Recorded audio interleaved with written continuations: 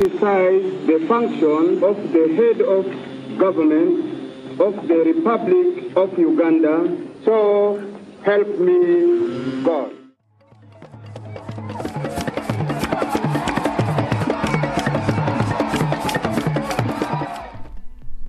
The excitement about the coup that brought Idi Amin to power as the third president of the Republic of Uganda was not only celebrated among Ugandans.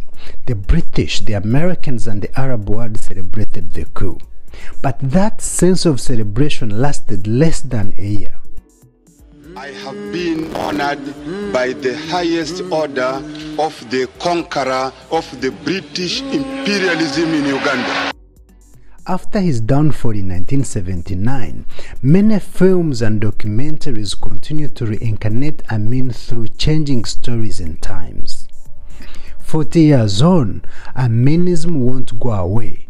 My name is Eric Mwinemugaju. In the last episode, I looked on how stories of Idi Amin were narrated to children alongside a fictional and legendary character, Isheka Tabaz. This is part 2 of the 4-part podcast series. How did schools and films we watch teach us about this controversial figure in the 1990s, a decade after his downfall?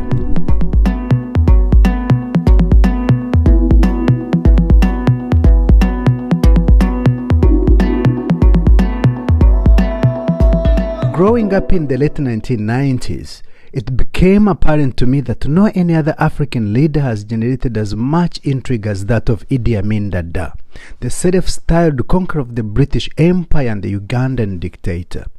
Amin was cruel and unusual, so how did he earn a unique infamous status in a horrible dictator's hall of fame, as well as a comical character for children and a controversial symbol for resistance? There are at least 4 films based on his life. Those include Mississippi Masala, The Raid on Entebbe, the Hollywood blockbuster The Last King of Scotland, and the latest, 7 Days in Entebbe, almost of which all portray Idi Amin as a crazy man. He continues to be talked about in news and popular culture well beyond his native Uganda 40 years after his downfall. But how did teachers teach us about this controversial figure? We were taught in schools that Idi Amin ruined the economy of Uganda, expelling Asians. But our teachers also seized on films that were showing at the time. For instance, we were taught that he challenged his critic, former president of Tanzania Nyerere, to a boxing match. It's unpresidential but kind of funny, really. In class, we learned how he crushed the economy by chasing away Ugandan Indians. The rise in Magendo, that is black market, people smuggling goods in on bicycles between Uganda and Kenya. Amin's legacy gave birth to the popular mode of transport in Uganda, the boda. Those were some of the experiences from Tracy in London and Derek in Kampala. At the age of 15 and starting to explore and do some independent learning, the image of Idi Amin started changing. When I entered secondary school, I grew to understand Idi Amin as a dictator possessing no fear or hesitation in killing those who went against his wishes. This is now a new Idi Amin, the one I meet in secondary school civic education and history classes, but also there were some lessons learned outside classes. As a teenager, I admit some naughtiness. I did sometimes skip classes and went to Vibanda, makeshift halls to watch films. Alongside the John Rambo by Sylvester Stallone, The Rise and the Fall of Idi Amin was also a sellout. Almost all those films had no parental guidance or certification, so adults and children watched together. Scenes of extreme violence and summary executions by Idi Amin were shown in those films. In those films, I was to find out that Amin did not only feast on snakes but also on human flesh. Just as he was a comical character for children, many films portrayed Idi Amin as unpresidential. I remember in one film, the actor seizes upon his well-documented love for sports, acting as Amin competing in motor racing rally. In one scene, Amin spots a beautiful young lady in watching crowd. He invites the lady to accompany him on the race. The rest of the scene then switches from racing cars to Amin having sex in some kind of bouncing car, while other racing drivers waited afraid of overtaking the president. How those fictions captured reality remains a heated debate today. It just did not help in balancing out what was reality and fiction. Teaching about dictatorship, for example, went along with Amin's outrageous statements, such as that of challenging another president to a boxing match, to that of calling Ugandans to fundraise and help Britain, which was apparently going through a recession.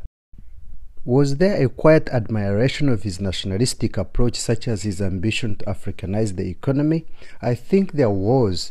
We learned, for example, that after independence, when many Ugandans thought they would be enjoying the assumed outcomes of independence, for example, decent jobs and economic empowerment, we were taught of how most black Ugandans in urban centers switched from working as domestic servants for European colonial masters to taking on the same roles for post-independent economic elites, who were mostly Indian Ugandans.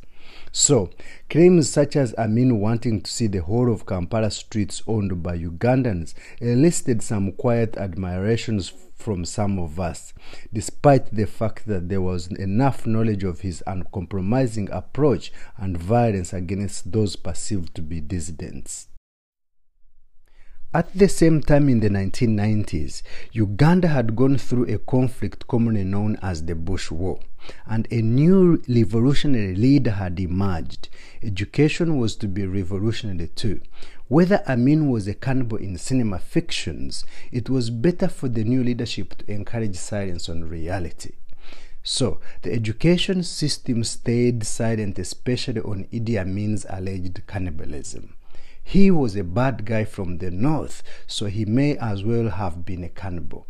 This narrative probably suited the new ruling elites from the south, who had taken a view that northern Ugandans had dominated post-independent politics for a long time. At home, stories of cannibalism never came up in any discussions with my parents or older siblings, but Amin's uncompromising approach was generally agreed. For example, the 90 days he gave to Ugandan Asians to leave the country, an act he claimed was revealed in a dream. This just added confusion to me of whether Idi Amin was a Pan-Africanist or an unpredictable dictator who also claimed to have dreamt that he would one day become commander-in-chief of the armed forces. Stories of random disappearances that plagued our area under his reign, and about sectarian violence between Muslims and Christians that had taken place in deep villages, were still fresh in memories of many parents. So not many positive stories about this giant of man was narrated even when we were adults. So, in the period of growing up and learning, it was now very clear that this Idi Amin was not the same president we had joked about as kids. Stories such as his alleged cannibalism, even that of him sacrificing his own son Moses, although dubious, are now well known to have been desperate and made up stories. Those were commonly told stories that Hollywood would later seize upon to add some juicy twists to its own scripts. After 40 years, Aminism lives on.